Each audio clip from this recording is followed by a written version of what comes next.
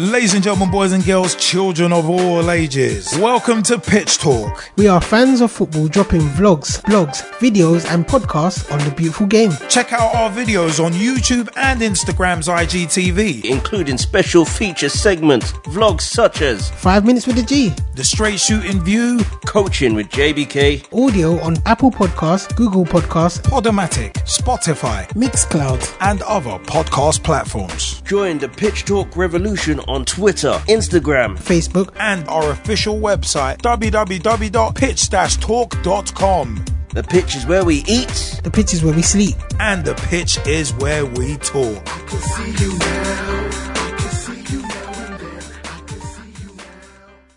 Welcome to the Straight Shooting View. Hey everybody, Straight Shooting LJA here, and welcome to another special episode of the Straight Shooting View. And I'm going to be reviewing once again the 4-part Premier League documentary series called Fever Pitch, the rise of the Premier League on the BBC. You can see me in another classic shirt.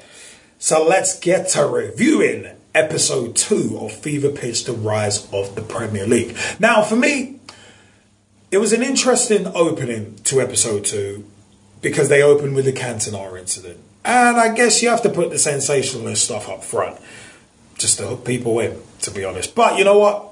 Moving topics, Jack Walker in 92 to 94 was definitely a precursor, as mentioned in the last episode, to what we've seen in the last 20 years. Smashing transfer records in back-to-back seasons. Sounds familiar, don't it? Chelsea, Man City. At the time, £26 million spent on a squad was actually a massive amount of money. And it did spark bidding wars and overpaying for players that still goes on today. I mean, I had a shiver down my spine and a smile on my face when Eric Cantona took that penalty against Blackburn and I saw the advertising hoardings with Sonic and Knuckles. It's like, oh my God, this is such a throwback. And I'm wearing my throwback England v Holland shirt. But you know what? The growing audience definitely made a difference to the league in terms of money. But politicians, I think, could have actually slowed this process down. But all they were was lip service. David Mellor, Tony Blair, etc. I mean, the media really started their parasitic flexes at this time with guys like Graham Lasso saying he was gay and criticising him for reading The Guardian. What's bad about being well read? Only idiots criticise that. Which, looking back on it now, is somewhat funny, but not much has really changed. And with social media, it's actually gotten a lot worse. But, you know what? The Paul Merson part, with his cocaine abuse and his alcohol addiction, it was an intriguing sidebar. And it did start to shine a light on footballers being human and being fallible. Which, to me, it actually helps people connect to celebrities. And as we've seen in recent years with social media. But coming back to on the pitch, it looked like Blackburn actually got shafted twice against Man United. The questionable penalty in the October game, then the reverse fixture at Old Trafford with the disallowed goal. VAR may have overturned them these days. Maybe. But to other fans, it would make it seem like the scales were tipped in United's favour. But the Cantona sidebar about the media circus, like Merson, was interesting as the media just wanted their story. They wanted their pound of flesh. And sadly, the bigger the star you become, the more of a target you become. You got it on your back and you got that target on your chest. Now, you can't justify what Cantona did with the Kung Fu kick, but you can certainly understand it. With the alleged xenophobic abuse that nobody should have to put up with. I mean, saying something like someone saying offensive about your mother as well. And that's just not something you can overly chastise someone for reacting to. I mean, footballers are human beings as well, which has come into laser sharp focus recently with abuse on social media, especially during Euro 2021. I mean, Question Time being set in Liverpool immediately after. They knew that they'd get that the question that they ran with they'd get those answers. And of course, the Sun being the scumbag source they are, they obviously ran with it, having multiple pages, whipping up a frenzy, and Pete Boyle, the Man United superfan, hit the nail on the head, saying it was a tabloid's dream, the Kung Fu kick, because the British media are xenophobic, and they do love to drag people down. And sadly, they still do it now in 2021, and it's still basically unchecked. So Cantona being suspended by Man United first and then later the FA, it made sense.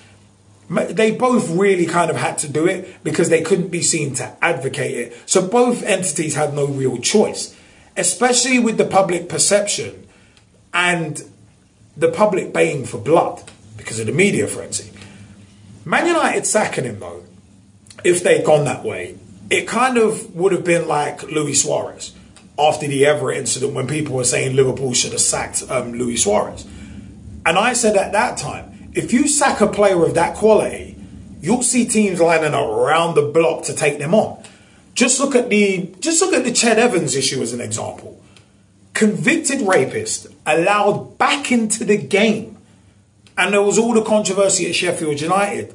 But it's the fact that he was allowed back into the game. But that's another story for another day. And that's another story in and of itself, as we discussed on Pitch Talk Live back when it happened, I think, in 2016. But Les Ferdinand and the segment from the London programme, Leagues Apart, as a man of colour, hit me more than any segment. And it really frustrated me to no end to see the striking parallels between then in the mid-90s and now. And Les Ferdinand talking about the fact that the same battle is still being waged on racism now in 2021 that there was in 1995 and to an extent 1985. The fact that people still think that in the modern era racism can be excused as just passion or part of the game. That coaches and trainers think they can get away with saying racial slurs and bat it off as just part of the game. And if you can't handle it in training, getting away with that as an excuse, if you can't handle it in training, you won't cope on the terraces with the abuse that they're giving you. I'm totally with Les Ferdinand in terms of not wanting gestures, token gestures especially, and wanting action, decisive action. And as I've vlogged about taking the knee, and Les Ferdinand has been spot on in regards to that as well, what changes have been made off the back of that? It's been made part of the show. For Match of the Day, it's been part of the show for over a year now. But in the corridors of power, in the wider world, and even just in the microcosm of society that is football, what has changed? In my view, nothing.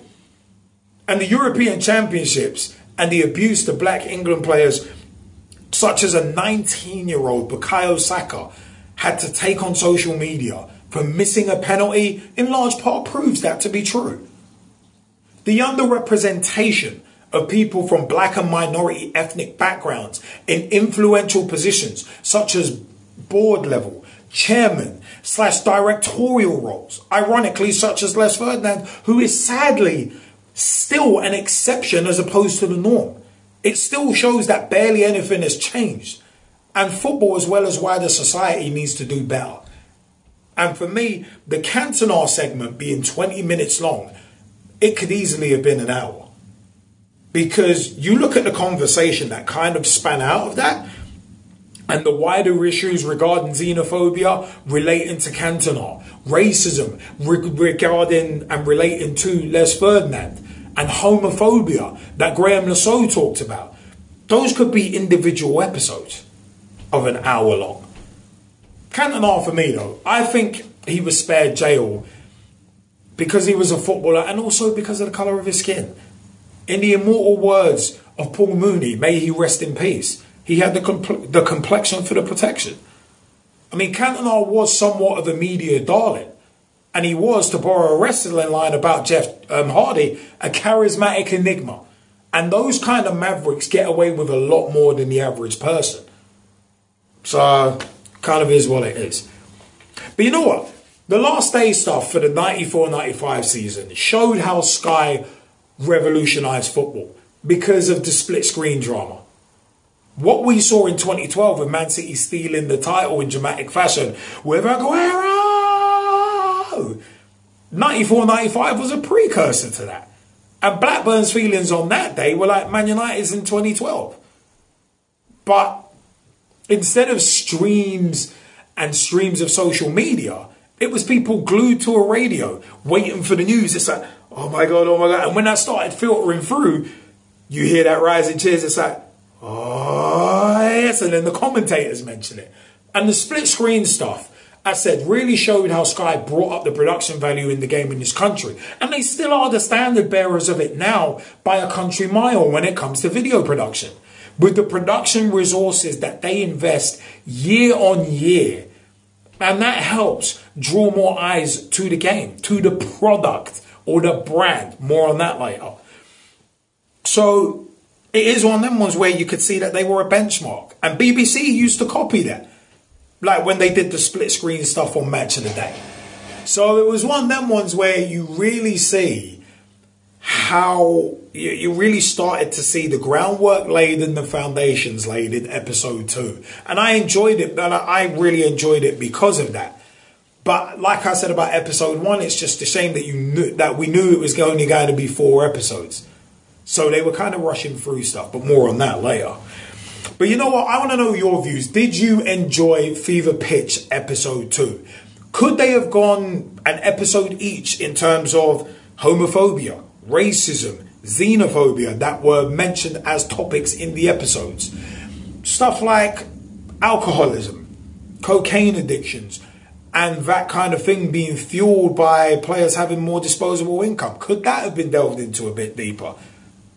Stick around for episode 3. There's a little more where they go into another example of it.